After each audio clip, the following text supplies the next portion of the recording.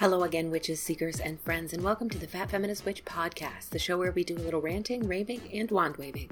I'm your host, Paige, and together we're going to explore magic and spirituality, social justice, the psychic realm, and most importantly, magic numbers.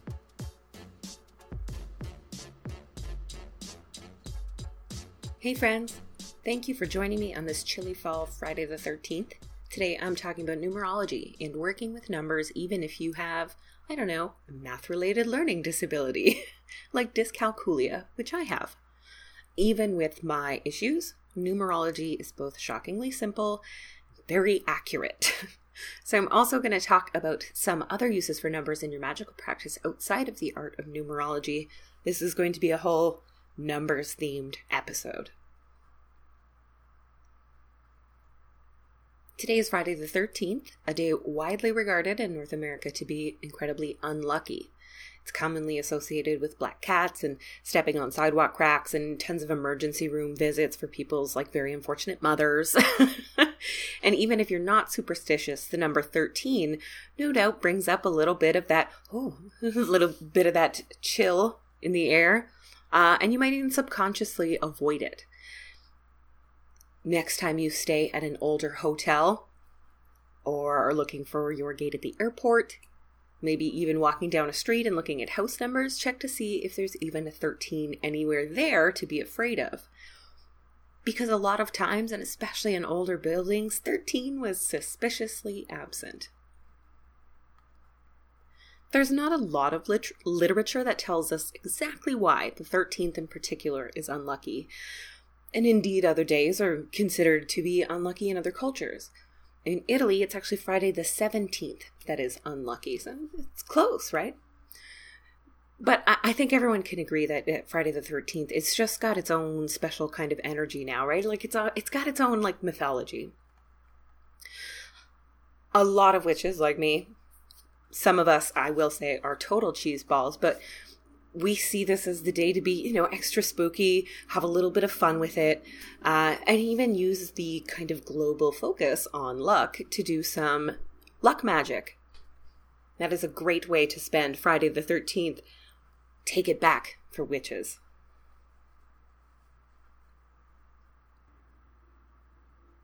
In Hinduism, 13 is known as a karmic debt number. And if it shows up in someone's personal numerology, it means that they're carrying something from a past life or lives into this one.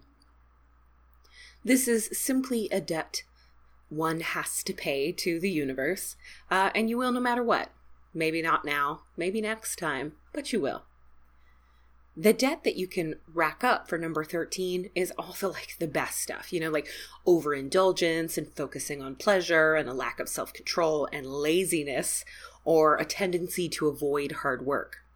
So for those of you born on a 13th, just like today, you may be carrying this debt already. When we get into personal numerology later in the episode and we calculate our big three numbers, watch out for the numbers 13 and 4 in your equations and your answers, actually, as these can also indicate this karmic debt. Your biggest lesson in this life is to be productive and creative, make shit happen. So replace some of your least favorite time-wasting activities with something that helps you reach even, a small personal goal. Luckily, 13 is one of only 4 karmic debt numbers in the Hindu system, the others being 14, and 5, 16 and 7, and 19 and 1. The reason for that is, in almost all numerology, to calculate a double-digit number, you add the digits together. So 1 plus 4 equals 5. So 14 and 5 are the numbers that go together there. 4 and 13 go together because of the way they add up.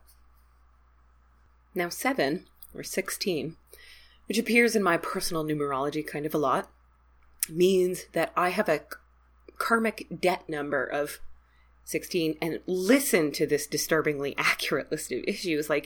Even though you guys don't know me personally, listen. You may spend an excessive amount of time alone. You could find it difficult to develop meaningful relationships. People perceive you to be unapproachable. Although I will say that one is not true. Although no one's ever told me that anyways. I may come across as self-absorbed. That one is fortunately true. And connecting emotionally to others can be difficult. Wow. Way to call me out, numbers. Numerology has really only deepened my belief that numbers are my sworn enemy, to be honest. They just, called my ass out the whole way down. Just the whole time. Most of the numerology that we use these days originates in ancient Greece. Of course it does, so much. Ancient Greece really gave a lot to the modern witchcraft movement. The modern, mystical and occult movements in general, I think. So most of this numerology that we use these days originates in ancient Greece with Pythagoras, the math whiz.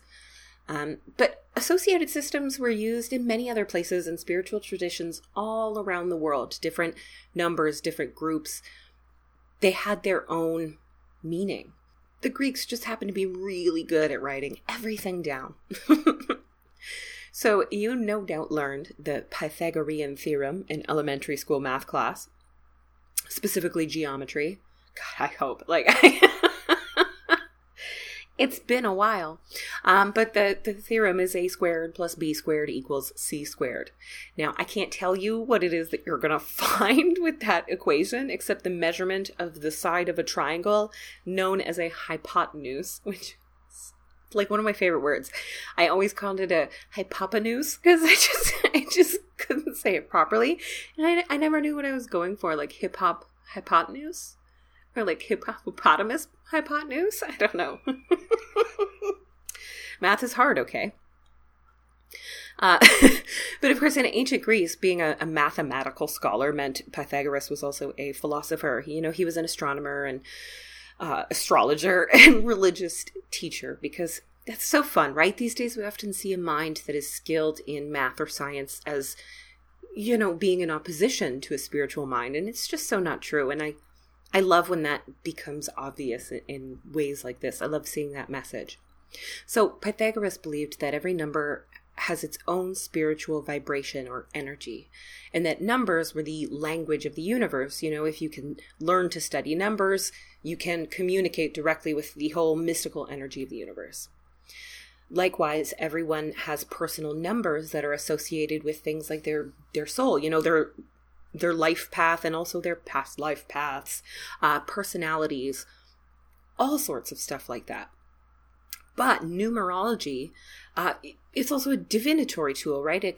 You can use it to study any date or week or month or time in the past or future. You can calculate your personal numbers to let you predict the kind of year that you'll be having. It's so interesting, and like I said, it's shockingly easy, even for someone like me who is not really into math. So whether or not you are a big math fan, I'm hoping that today's episode will encourage you to look into numerology and, calculate a few of your numbers and see what you can find out. So we're going to focus on your 3 big personal numbers and the process of calculating them. It's so great. And once you have that down, predictive numerology is so easy because it's the same process every time. It's so great. Now, we will be calculating potentially long strings of numbers, depending on what we end up with. So you may want to, hit some pause, hit the pause button and grab some paper, a pen, and a calculator. If you go to my website, thefatfeministwitch.com, you'll see I uploaded a PDF that you guys can print out, and you can record your personal magic numbers and the calculations in a really easy to read and use way. And on the back of the sheet, it has, very quick little interpretations for each of the numbers so you can get started. Since it's our first time calculating our numerological numbers, we're going to start with the most simple, the quickest, and that is your birthday number. So just like your astrological sun sign, this number gives you some quick insight into your overall nature. It's your general catch-all type numerological sign. all you need to calculate it is the day of the month that you were born. So if you were born between the 1st and the 9th, that is your birthday number. Otherwise, you'll have to do a little bit of addition. For example, my birthday is on the 25th next month, but it's 25. So to get my number, I add the digits together. 2 plus 5 equals 7. A 7 birth date number can indicate someone highly spiritual and psychic, interested in the occult, a little odd or misunderstood, and someone who dreams of traveling to far-off lands. Isn't that super fun? I love that. If your birthday is today, super fun. If your birthday is Friday the 13th, that's fun. Or the 13th of any other month, on any day, really. Your birthday number is 4, which can indicate that you are a true original. You are interested in making changes in the world and in your life. And you might be a little bit restless, which could be frustrating, but also, it gives you a lot of energy to make things happen. The next number to calculate is your life path number. This is a big one. This is the one most people hear about when they first hear about numerology. So this number shows your life's purpose, and it offers you direction in achieving that purpose. This is calculated using your entire birth date in numbers, so the day, the month, and the year. If you've got a piece of paper and you're following along, just write those numbers out in a line. So for me, my birthday is 25, the 25th of December, 1986. So that's 25, 12, and 1986. Yes, my birthday is on Christmas. And yes, it's also coming up. Isn't that fun? So next we add each of these digits together. So 2 plus 5 plus 1 plus 2 plus 1 plus 9 plus 8 plus 6. This, I am hoping, according to my calculations, equals 34. If your number is a single digit, that's, you're good. You've got it. If it's a double digit like mine, you got to add those digits together as well and keep doing that until you have a single one. So 3 plus 4 is 7 again. So I've got another 7 here. 7 is aligned with spirituality and intuition in this particular area of numerology. And it can also indicate a kind of solitary life path, which is like hitting me right in the feels, but it is the truth. Now, if you were born on November 13th in 1986, same year, your life path number is 3. And you have a life of travel and spirituality and sharing with or inspiring your community. Awesome! A life path number 3 just sounds like a very adventurous, a very adventurous life. It sounds very cool. So next is your destiny number, and your destiny number shows you how to use your natural gifts and talents to achieve your goals. So this one often speaks to your career or your work, but it really depends what your life goals are. This number, you don't use your birthday for this. This is actually calculated using the letters in your name, which you then convert to numbers. And I know that could sound confusing, don't worry. Pythagoras came up with a chart that associates each letter with a digit from 1 to 9. If you do get that PDF I made on my website, I put the chart right down there at the very bottom of the page, right underneath where you can write out your whole name, so you can convert the letters very easily there. So write out your whole name. The one on your birth certificate is best, but whatever your most long-standing or official name is can also be used. So you use that chart. As you go through, I like to use lined paper or graph paper so I can keep all of my digits separate. Otherwise, I might forget one. My name is kind of long, so it's Paige Irene Vanderbeck. It gets a little bit lengthy. So I like to use chart or graph paper, but underneath each letter of your name, put in its associated number and add those digits together. I got 102, which gets reduced to 3, because 1 plus 2 is 3. So my talents are intuition, creativity, communication, and sharing knowledge with others. And you know what? You're goddamn right they are. Numerology totally nailed me on that one. Let's try a much shorter random name so you guys can see what this looks like. So Jane Doe. Janedoe. J is number 1. A is number 1. N is number 5. E is number 5. D is number 4. O is number 6. And E is 5.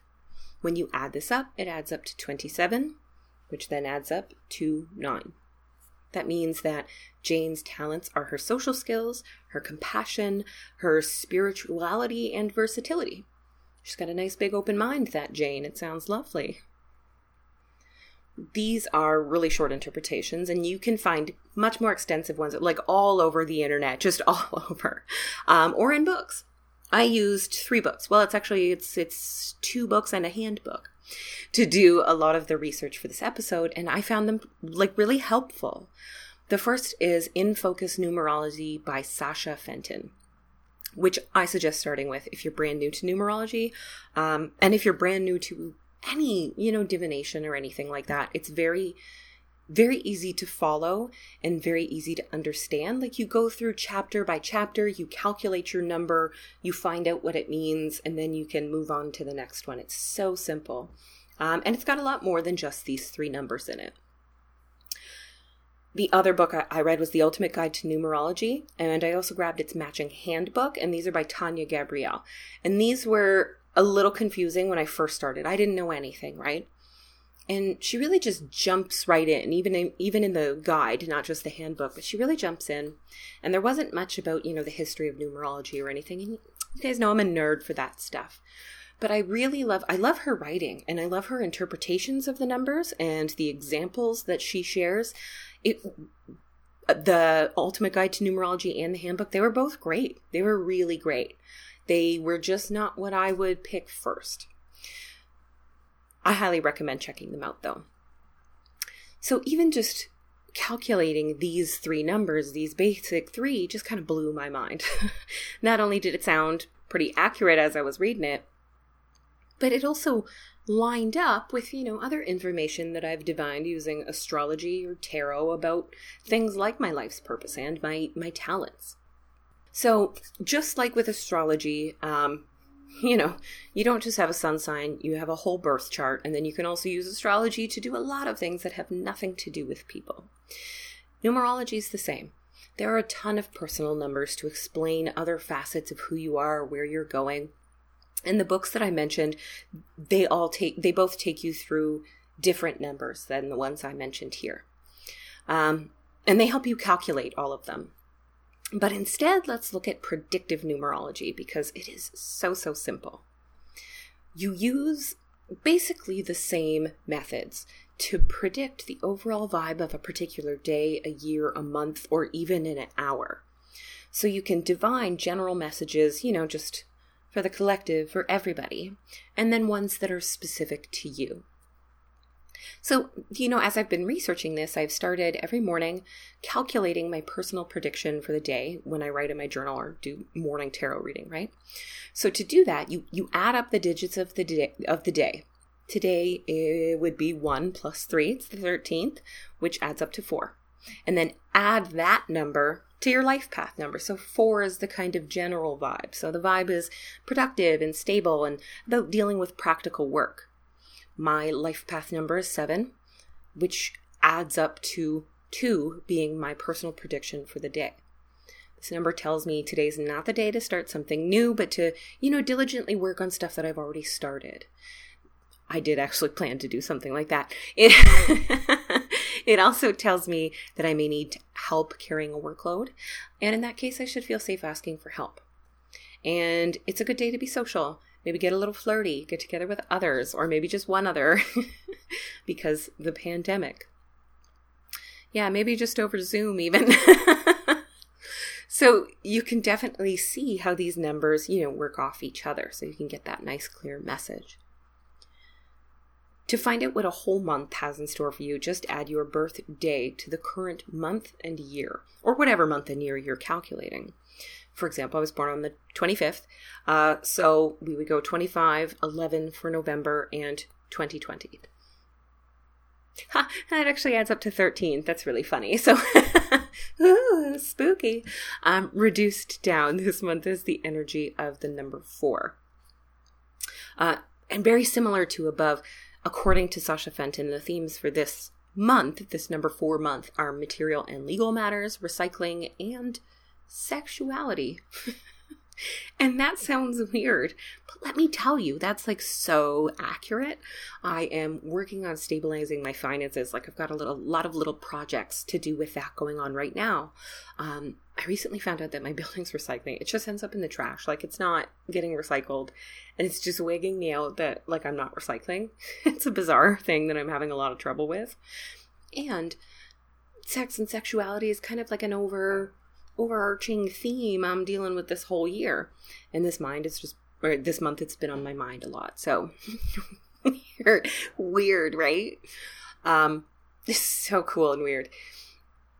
And then from there, you can also predict the overall vibe of a year. I loved this. So to do this, to get your year number, add the numbers of your birthday and month to the current year. So 25, 25 plus 1, 2 plus 2 plus 2. Oh, because 0 is nothing, right? You don't have to add 0. I'm sorry. I got lost in my own notes. Great. Let's do that again. 2 plus 5 plus 1 plus 2 plus 2 plus 2 equals 14, which comes down to 5, which is crazy. Listen. So I want to take a minute here and say that November 11th, 2020 was exactly 5 years since I uploaded the very first episode of the show. So the show and I are both in a number 5 year. And number 1 is a year when, you know, it's the beginning of everything. And the year I started the podcast, you know, I made drastic changes and I started a whole new life, you know. And it's so interesting to me that you can really see that go in that direction. Now, 5 is not all sunshine and rainbows, because of course it isn't. It can't be. But we'll get there. 5 is associated with the planet Mercury in the signs of Gemini and Virgo.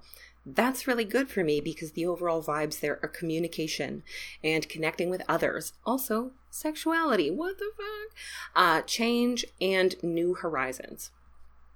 Super neat. In Focus Astrology mentions travel, but it even, it specifies that it no doubt will only be local travel. Like, there might be some trouble getting farther away. There's this element of restlessness at work, and possibly making some changes in the job, which is also true. I've been kind of switching up how I do things. I found this one to be super interesting because it is just absolutely dead on. 5 is a year of challenges and possibly a little chaos, right? It's not necessarily a bad year. It's not a bad omen in any way. It's just I'm meeting a lot of challenges, and so far I'm doing pretty good. So, props to me. I'm going to knock on whatever, anything. But like I said, I found this to be super accurate and really interesting because now that I know that this year is 5, it's very easy. Next year is 6, and it's going to go like that in 9-year cycles. So I'm pretty excited about year 6. Starting on my birthday. So starting Christmas this year, year 6 is associated with abundance and beauty. Oh, it's a Venus-ruled year, right? I was so happy with this. Maybe that means that we'll all be able to go out without masks on, and I won't have chronic breakouts all over my face. I had to buy fancy face wash this year. Apparently, I am going to be a mega hottie for all of 2021.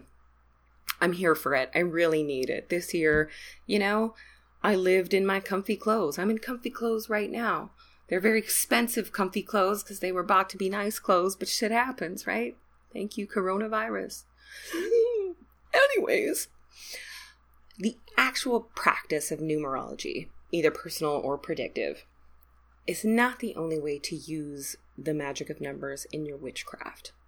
You can do so many things. You can read numbers out in the world like omens. You can keep track of numbers you see all the time. Or if you see repeating digits, like, it's 11:11 or 3:33 p.m., a number that pops up on every cash register you pay at, it's 5.55 is your change. Or even addresses and phone numbers. Repeating numbers like 1111 or 444 are often called angel numbers, and those who work with archangels often read these as signs from specific angels that they work with. As a kid, seeing a repeating number on the clock was, it was good luck because you just happened to look at that one specific minute and catch it. So you'd make a wish, and I'm not ashamed to admit that I still do it all the time, and I've noticed that I notice these a lot more frequently now that I get excited about it every single time I see them. If you get excited every time you see a double or triple digit on the clock, you're going to start looking at the right times. Your internal clock knows. This is where the endorphins are, baby. This way to serotonin land. So it's a silly day. You can use numbers and their associations in your spell work in a bunch of other ways. So the number of candles or herbs that are included in your spell, the number of crystals that you use to make a grid, the number of days or weeks that you'll repeat a ritual or a spell. You can also plan your rituals and spells in advance with some of that predictive numerology. There's a method of spell casting called knot magic that uses, string and knots. And everything from the length of the cord, the number of knots, the amount of space between them, all of that can be used to, divine certain things or to cast certain energies in accordance with their meanings in numerology or really any other system of working with numbers. Because I want to remind you that Pythagoras in Greece was not the first or last spiritual thinker to reflect on the magical meanings of numbers. So if you go through this and you find that the traditional that one was hard for me. If you find that his associations with numbers doesn't work for you, look elsewhere. That's totally okay. As with all of these things, sometimes numbers mean something to you that it doesn't say in the book, and that is great. For example, the number 8 in this kind of traditional system is often associated with Saturn, the planet where fun goes to die, right? But in China, it is super auspicious. And the number 8 and 888 in particular are super lucky, and they foretell sudden excellent fortune. So they definitely have a different vibe depending on where you're reading that number 8 from. If a number pops up, just pay a lot of attention to it and what's going on or how you feel when that happens. See if they have anything in common there. Astrology is also very, very numbery, very mathematical. But I will admit, I love astrology, but I've never had to calculate any kind of chart by hand, by myself. And the numbers and the angles and the degrees are very, very hard for me. This is actually the part in my astrological study where I've kind of stalled. It's just going to take me a little extra time. So I use an online chart calculator to make my chart for me. I use websites to help me interpret it. So I can't really tell you anything about orbs and degrees in your birth chart. I'm so sorry. But what I can talk about is the 12 houses.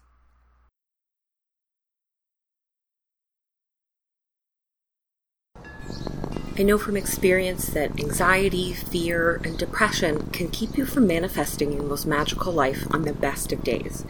And witches, these days are not the best. That's why if you're struggling or feeling lost, I want you to consider reaching out to a professional licensed therapist through BetterHelp. Within 24 hours, they'll assess your needs and match you with a therapist that is specially trained to deal with everything from depression and anxiety to grief, conflicts at home, and even sexuality and gender across the spectrum. It's all online, so there's no awkward social distancing in the waiting room. You're in the comfort and safety of home. You can message your therapist anytime and schedule weekly audio or video chat sessions. The service is available worldwide. It's more affordable than in-person therapy, and they offer financial aid to those who need it. Lately, so many people have been reaching out that BetterHelp is actually recruiting more counselors in all 50 states right now. I want you to manifest the life of your dreams, starting today. As a listener, you can get 10% off your first month by visiting betterhelp.com/fatfeministwitch. Join over 1 million people taking charge of their mental health. Again, that's BetterHelp, HELP.com/fatfeministwitch.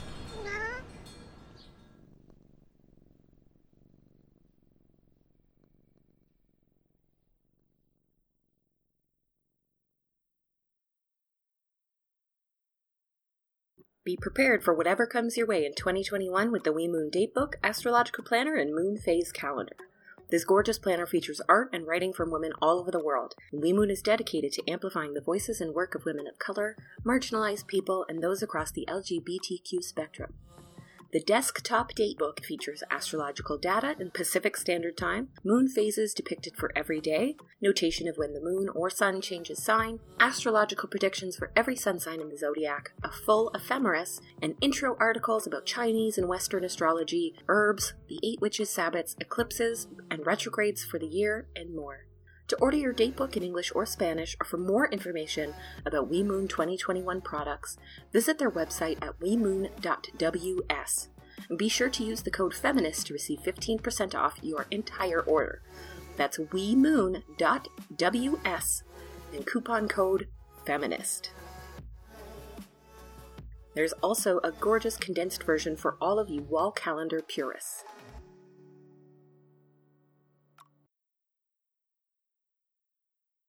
The 12th house in astrology is considered the unseen realm and governs all things non-physical like dreams, secrets, intuitions, and shadows. In the 12th House podcast, we're diving into the unseen aspects of some of our favorite topics: well-being, intuitive entrepreneurship, and leading with intuition, with a healthy dose of optimistic skepticism and well-meaning irreverence. Right now, you can find episodes about running an intuitive business with anti-capitalist values, knowing the difference between anxiety and intuition with an anxiety coach, using the Akashic records in your work and beyond, how to build community around your brand if you're starting from scratch, and way more content that meets at the intersection of well-being, business, and magic. Intuition plays into everything we do, from how we choose a partner to how we run a business or how we vote. We're here to chat about leading, living, and LOLing with your intuition. Subscribe to the 12th House podcast on Apple, Spotify, or wherever you find your favorite podcasts. Within your larger birth chart, you have, when you look at your birth chart, calculated with the exact date, time, and location of your birth, you get a round chart that is divided into these 12 pizza slices, basically. So each of the slices on the pie are called a house, and your planets, which are also in signs, live in these pizza slice houses. I am hungry. I think it's dinner time soon. So, away from pizza, onto astrology. So we have these 12 houses, and these can provide a ton of context about the area in your life when some of those issues that come up with those planets and signs, where in your life they're going to be happening. So the first house, house number 1, this is the house of the self. And this is where you find info about your appearance, your behaviors and character traits, and the first impression that you make on people. When you calculate your chart this way, you get something called the ascendant, which is the beginning of the very beginning of your birth chart, the starting point. And that is in the first house, right? First house starts from there. So your first house and your ascendant are often in the same sign. And your ascendant talks a lot about your appearance. So if you have your ascendant or your rising sign, you can find tons of really cool information on what that means about your appearance, or like what your coolest, most glamorous physical traits are, or, body parts associated with your planet. It's really neat stuff. House number 2 is the house of value. And it deals with things like money and possessions, worth and value, and the differences between those. So self-worth is also in this house. The 3rd house is the house of sharing and is all about communication, generosity, and achievements. Planets and signs in the 3rd house can also tell you about the relationship you have with siblings. So pay attention to emotional stuff that comes up in your 3rd house, if you have anything in it. You might not have anything in, you're not going to have something in every single house. And you're not going to have everything in one single house either. It's going to be spread out. So you might not need all these houses, but I'm going to go through them anyways. The 4th house is the house of home. So this is where you find things like ancestry, family roots, and even your house, the physical structure of your house. It also deals with your feelings of comfort and safety and your relationship with your nurturing parent, your most nurturing parent, or even both your parents, if you have 2 very nice and nurturing parents, and your relationship with pets, who you nurture, right? I love the 4th house. It's very cozy. Number 5 is the house of pleasure. This is a really fun house. Literally, here you find games and fun, romance, like flirty romance, not like life and death romance, but flirtation. This can also show you information about your potential relationships with children. So if you're going to have a lot of children, not have any children, work with children, you might find that in the 5th house. The 6th house deals with health and wellness, vitality, and then all your daily routines. So you might also find information about your job, not your big career, but your job, your skills and abilities, and even community service or volunteering. The 7th house is the house of balance. So this house shows partnerships of all kinds, marriages, business partners, contracts getting signed, and how you deal with diplomatic situations. Number 8 is the house of transformation. Here you'll find info about cycles of life and death, commitments, shared resources, debts, and karma. Sexuality also somehow fits in there. I mean, if you shoehorn it in, I guess. But that is debated. This house is associated with Scorpio, which does really deal with sexuality as well as the cycles of life and death. So take from that what you will. House 9 is the house of philosophy and tells you about travel and culture, ethics, philosophies, and the ways that you expand your consciousness. Number 10, the 10th house is the house of enterprise. So this is your career and, life projects house, and can tell you about your ambition and your motivation. It can also touch on your relationship with a parent or authority figure. So if one of your parents was more of an authority figure than a nurturing parent, you might find information about that relationship in the 10th house. The 11th house is the house of blessings and friendship. So this is where you'll find info about your social connections, groups, your friends, and your feeling of belonging, belonging in those groups and in the world. Finally, we have the 12th house is super duper mysterious. So this is the house of the unseen and of sacrifice, and it deals with all sorts of things like secrets and taboo and some sexuality, depending on what you got going on in there, and things that are misunderstood, possibly by others and by yourself. It's all the hidden stuff. So the houses just really expand the information that you get from your other things in the birth chart, the planets and the signs. And they provide more context that gets more and more accurate as you put all of them together. The part of my practice where I've always used numbers the most is tarot reading. Every tarot card has a number.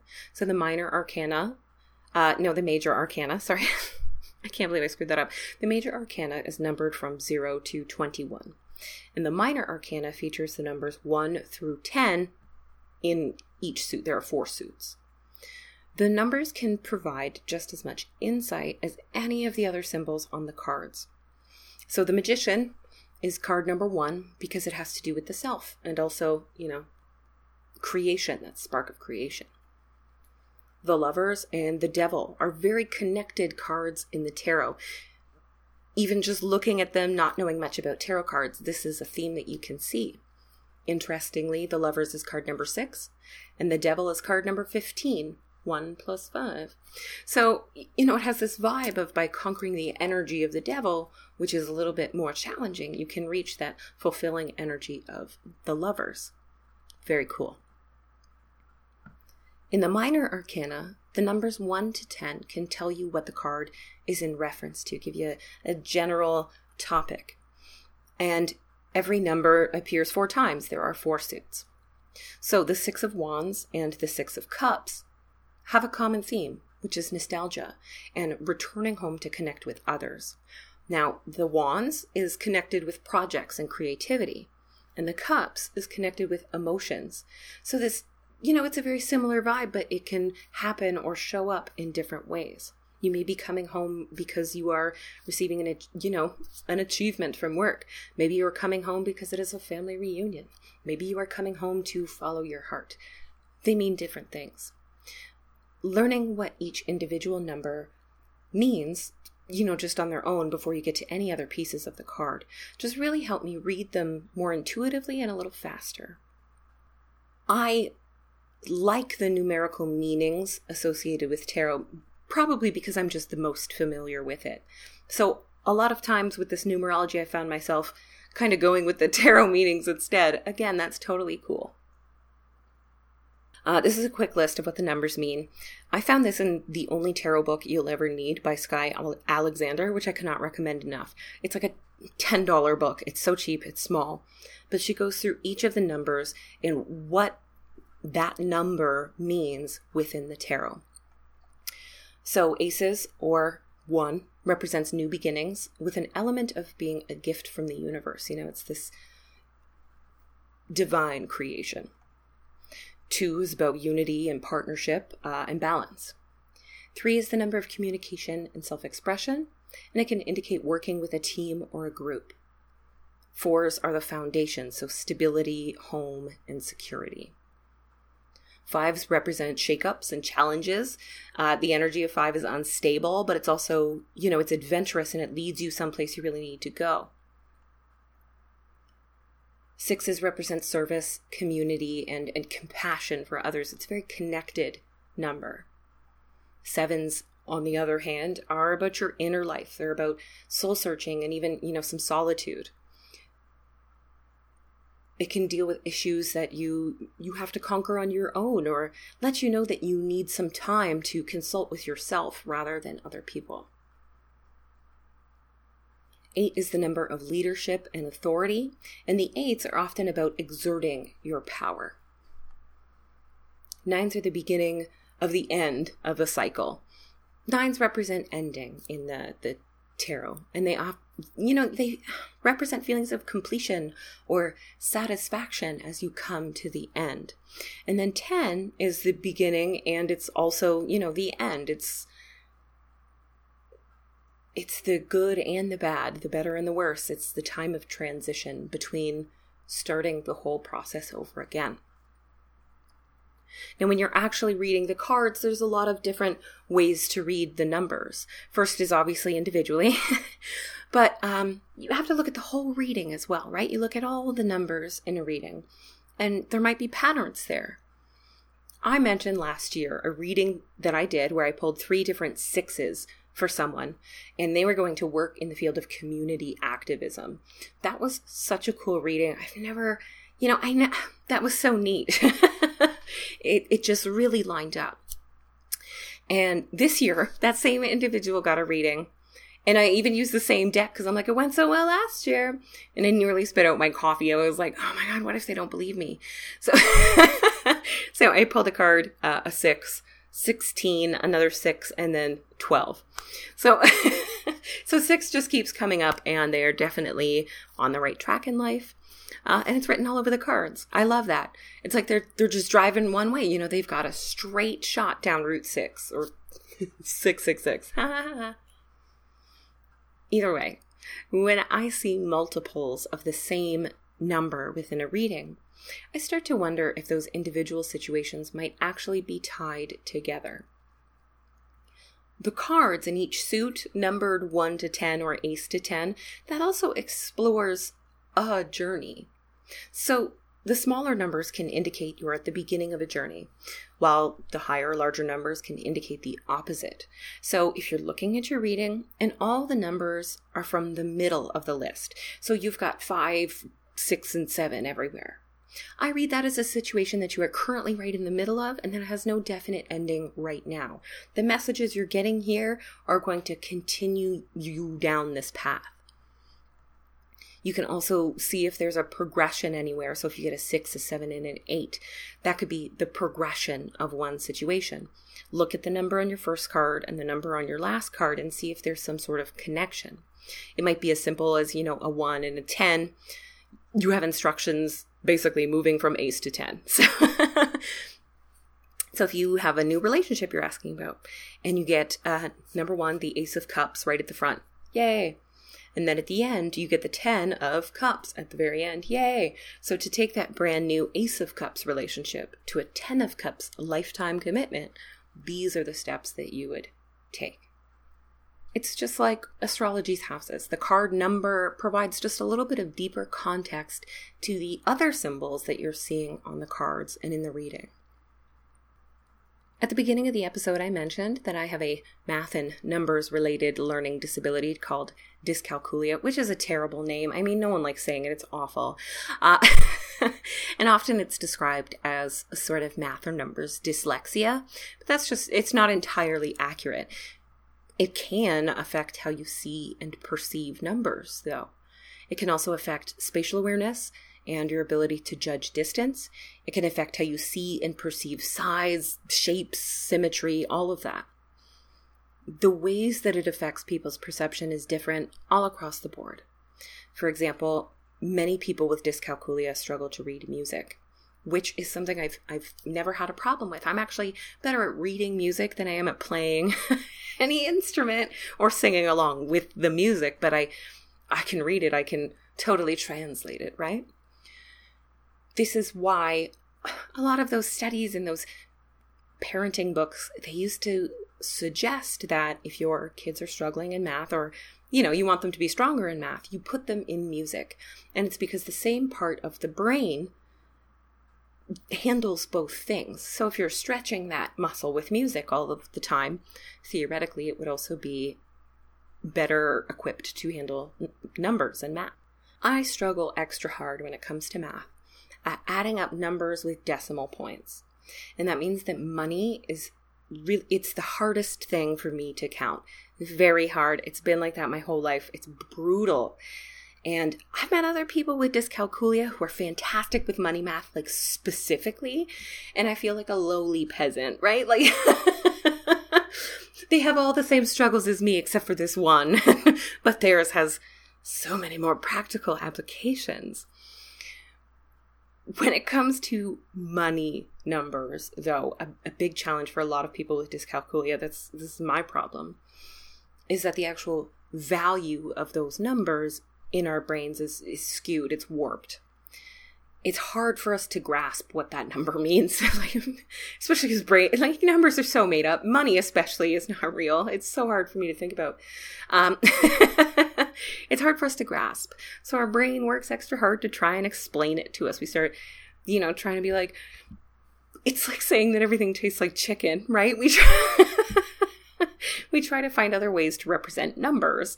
So that way we can, if you get the right coping mechanism, I guess you can say, you'll be totally fine. Like my money issues are out the door as soon as I am in a grocery store. I can pick a budget. I can do enough mental math to make sure I stick to it, like in the cart, and leave with so much food. Like I'm the best grocery shopper. For whatever reason, it's just totally easy for me to grasp. And I think I think of things differently, 7 apples might weigh a kilogram or cost $5. I don't even know. I don't know what they are. I feel like Lucille Booth from Arrested Development. What could 1 banana cost, Michael? $10? Yeah. I actually just look at that bag of apples and I'm like, cool, I got 7 apples. That's 1 for every day. I have no idea what I spent on apples, how much the apples cost. I just know that I got enough for the week. It's because an amount of money or a number, sometimes it doesn't feel like a number. It just feels like what I could get for that number, what that number means I could have in my hand, how I could make it make sense. But for some, math dyslexia or numbers dyslexia is a pretty accurate term. For those people, it affects their ability to read numbers, so it transposes numbers into different places, it flips them upside down. They just does not compute in their brain. They look at a number 5 and they can't figure out that it's 5. It's just an empty symbol. It's like trying to read Cyrillic if you're an English reader, right? It's a completely different alphabet. So for some, the actual shape, the look of numbers is the problem. They can't even look at the numbers because that's when the trouble starts. Oddly enough, I like the shape of numbers themselves, just like letters. I love letters. I'm such a weirdo. So working with numbers for me is a matter of keeping them clearly separated and defined. They blur together for me. I miss digits. I forget, 1 or 2 numbers at the end of every single credit card number or, government number that I need. Always. Unless I write them down, and then it's perfectly fine because I'm going in the right sequence. So I keep them separated and defined. That's why I like my graph paper and line paper. And I read through them slowly. I need to see all my steps. I need to go in an order or a sequence. I can't skip any steps or I get really confused. Counting the spread out group of things is much harder for me than reading a number. But for some, it's the opposite. And some different symbolic representations of numbers may be really helpful in getting past that first difficult step. So back in ancient Greece, when Pythagoras was contemplating the spiritual nature of numbers, he wasn't really looking at the figures we are now. And I don't mean he was looking at Roman numerals per se. I also struggle with those, don't worry. Tarot decks that don't use Roman numerals are they're for me. So don't feel bad if you struggle. But he often used shapes to represent numbers. So, for example, there are triangular numbers and square numbers. That means that if you were to represent a number with rocks or beads or something, the number will either be arranged in a square or a triangle. So if you have 3 beads or rocks, when you arrange them, you make a triangle with them. If you have 4 beads, you make a square with them. Kind of simple, right? And those shapes, they just kind of grow as the numbers grow. So 9 also creates a square. The Mayan people before colonization, in their original language, they used dots and dashes to represent different numbers and amounts. And it reminds me a lot of Morse code, but they're not separated. So those long and short sounds are grouped together. That I actually thought looked really, really great. And it reminded me of something. When I worked in retail, I couldn't count change. I'd like to personally apologize to every single person that ever had to work after me and recount everything because I can't count change. I learned working at a gas station that I could not count packs of cigarettes. I could count that thing 5 times and have 5 different answers all the time. If that was you, I'm so sorry. So, couldn't count change. So I would just split it all up, right? I would group each into $1. So 4 quarters, and I'd just put them in a little stack. And then I'd be able to count the stacks instead of counting the coins while I was counting, the number. I can't even explain it. But even trying to explain it, my chest feels tight. But I used this symbolic representation to kind of just condense it. And I was just thinking about all of this, symbols or pictures. What symbols or pictures might I use to represent numbers instead of the figures themselves, or instead of, money, instead of stacks of quarters? And then I remembered something very fun that I learned this year in the Magical Writing Grimoire by Lisa Marie Basile, which is making your own alphabet. Did you guys know you could just make up your own fucking alphabet? This is so simple and yet also mind-blowing. I tried, but all my symbols that I drew just looked like letters in a weird shape. At a certain point, I'm pretty sure I was drawing a cat shaped into letters font rather than an alphabet. I wonder if I could do that digitally. That would be great. It's so weird. I like letters. And so imagine instead of making a whole big alphabet, imagine making a magical numbers alphabet that kind of cuts out that visual difficulty when it comes to numbers. So this is something you could use in your practice to represent 1 to 9. You could pick symbols of a spiritual nature. It can be something that might pass as universal if you want to share it with other people, or it can even be super, super personal to you. You're the only one with the key who knows how to read it. In Lisa's book, she makes an alphabet that has a very obvious water element to all of it, because she's just a very water person, and I just thought that was so cool and beautiful. I really hope you guys check that book out. I'm going to be reviewing it very soon. I loved it. But if you're not good at drawing something like this, there are some ready-made magical symbols that can be used this way. The first thing I thought of is the planetary symbols. As a former Sailor Moon super fan, I've always had the planetary symbols memorized. But you might not. That's okay. You can find that on Wikipedia. Very simple. You could use the planetary symbols to represent a number. So you could use them related, relative to its place in the solar system. So Mercury is number 1, Venus is number 2, Earth is number 3. You could also use a common Wiccan association with numbers. So Mars is number 1, Moon is number 2, Mercury is 3, Saturn is 4, Pluto is 5, Venus is 6, Neptune is 7, Earth is 8, and Uranus is 9. You can use their symbols there.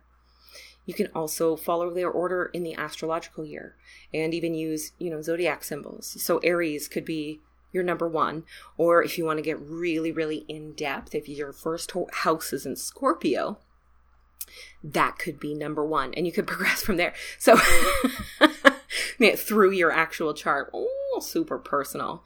But if you're familiar enough with your chart that when you see Scorpio, you go, oh, that's my first house in my rising sign, then success. That works.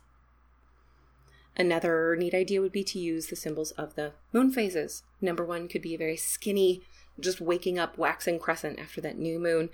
And, the moon would grow and be full in the middle. So 5, 4, 6, something like that. And then wane back down when you get towards 9. That could be really pretty. In this book, In Focus Numerology, Sasha Fenton includes full correspondences for numbers according to numerology in the Destiny number section. So here she has Leo for number 1, Cancer for number 2, Aries or Scorpio for 3, the Earth is number 4, Gemini or Virgo for 5, Taurus and Libra are number 6, Pisces is number 7, Capricorn and Aquarius are number 8, and Sagittarius is number 9. So you could use the signs or their associated planets and use those symbols instead. With this one, if you are already using, planetary magic, this is great because the planets or signs associated with each number, they do that because they have energy in common. They work together. So I used all this information. I know it's a lot, but I used all this information and, I sat down and I thought about it for a while and I decided to make a tiny little numbers alphabet, just 1 through 9. And I'll put a picture on Instagram or something, I promise. So number 1 doesn't change much. I mean, it's already the perfect shape. But I also wanted to represent that, it's the beginning of something. It's that spark of intuition or, the beginning of the universe with the Big Bang. So to my number 1, I added a small X in the middle to make it look like, it's blowing up. It's starting. Number 2, to me, the way I draw it anyway, it reminds me of a nice big wave, like the kind of wave people surf on and they, surf underneath. So I used a wave shape for number 2. It's not quite a detailed like surfer's wave, but it's a wave. And this really works. Water is the element of emotions and, 2 is partnership. That's great. Number 3 is a simple triangle, baby. Perfect magical symbol. You could also go a little bit more mystical and you could use a symbol like the triquetra, the Celtic symbol, the triple moon symbol, or even a cross, the Father, the Son, and the Holy Spirit. There is a trinity in many different spiritual symbols and religions. Number 4 is also very simple. It's a square. 4 is square. It's also home stability foundation. So you could even, put a little hat on your square, and now it's a home. For number 5, I instantly just drew a 5-pointed star. It's the 4 material elements plus the element of spirit. And in numerology, the smaller numbers seem much more worldly, more material, while the higher numbers seem to deal more with mystical topics. And so this number 5 really bridges that gap, right? It brings all the elements together. Number 6 is all about harmony, and it took me a little while to get this one, and it ended up looking like the Pisces symbol, but without that bar in the middle. So it's just 2 outward curves facing each other, just like matching each other. Number 7 was the hardest for me and took the longest. Like, it's the last one I created.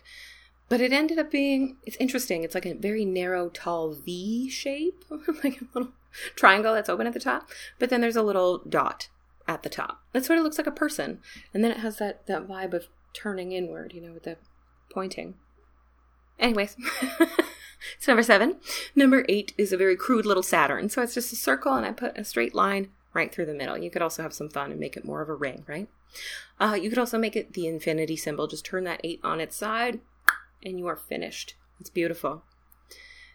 Number 9, I drew a spiral, a swirl. And then I closed up that like open end, so it looks like a seashell. Yeah, it looks like a seashell.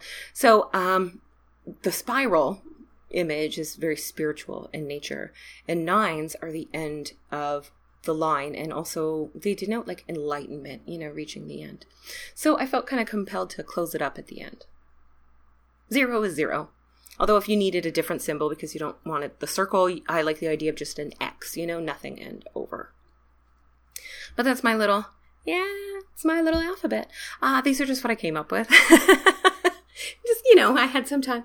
I don't know how much use they'll get, but I'm actually going to keep this. I'm going to make a little key and see if I need it in my practice going forward. I'm newly excited about the numerology. Maybe I would like to skip the actual numbers. Okay. I know I just threw a bunch of numbers at you, like literally, and your brain might hurt. That's totally cool. Now is the time to chill out. People with dyscalculia can often develop a real panic response to numbers and math.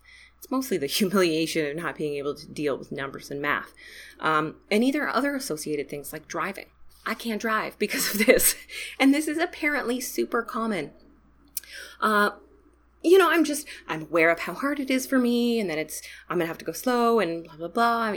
I'm just afraid that my reflexes aren't going to be fast enough. I've got this big, heavy thing that could kill somebody, and the anxiety around it is really what is standing in my way of driving, more so than, the actual learning disability. And nothing makes anxiety worse, like trying to push yourself through it for something that can wait a goddamn minute until you clear your head. And you can't do that when you're driving, and it freaks me out. So, don't freak yourself out over learning numerology. If you're trying to follow along today, if you're calculating your numbers, slow it on down. I'm totally okay with you pausing this, coming down to it later. Put it down, smoke a joint, clean your glasses, hold a damp cloth over your eyes, take an aspirin, get some fresh air, whatever you got to do. The only thing that has ever really helped me with my dyscalculia is taking extra time. I got to go slow. And having someone who is understanding to just be like, hey, that's fine. In college, when it became obvious that I had a very real problem, my teachers were so great. I had the most fantastic teachers. They instantly, they started checking on me during tests, and they noticed something really funny that I didn't notice. They noticed that halfway through a test or so, I'd start like rubbing my head, and if my hair was in a ponytail or something, like I'd take it out, I'd take off any headbands, I'd remove my earrings, like I would just take anything off my head that might cause it to hurt. And I didn't even notice I was doing that. But at the end of every math test, I did have a little pile of like accessories sitting there waiting for me. And I was like, oh, when did I do that? It was so funny the time she pointed that out. I was like, oh, that's how that happens. I didn't even really realize I was doing it. The teachers would come over and they'd offer to just make sure I had copied down the right numbers, not the answers, just the actual numbers, the equations. And most of the time I had done just fine. And over time, man, that really, I came to expect it to go just fine instead of expecting it to go the worst, right? And even then, they never acted it was an imposition. So that is the important thing about dyscalculia. So if you know somebody, especially someone who really struggles with math, this is really the only way they are going to get it, is by having the time and, someone with patience to just explain it to them. My sister, I couldn't understand how taxes work, literally. And I know it sounds so stupid. I wish I could explain what the problem is even. I just can't grasp, how taxes are calculated and how they work and everything. Tax time is hell for me. And one year, my sister, who is patient with me, she just explained it to me in a way that I didn't understand how taxes work, but I realized that I didn't need to understand how taxes work. I just needed to understand how to fill out the paperwork if I didn't want to go to jail. Yeah, that was a super good lesson. And then she helped me fill out the paperwork. And this year, I filed 6 years of back taxes that I couldn't file just because I was scared. And now I have found numerology simple enough to grasp and even calculate with, the calculator on my phone or a cheap one from the dollar store. I'm feeling good about how I'm doing with numbers. Who knows?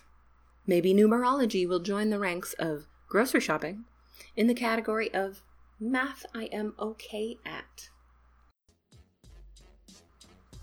To learn more about me or the Fat Feminist Witch podcast, check out my website at thefatfeministwitch.com or find me on Twitter, Instagram, or Facebook.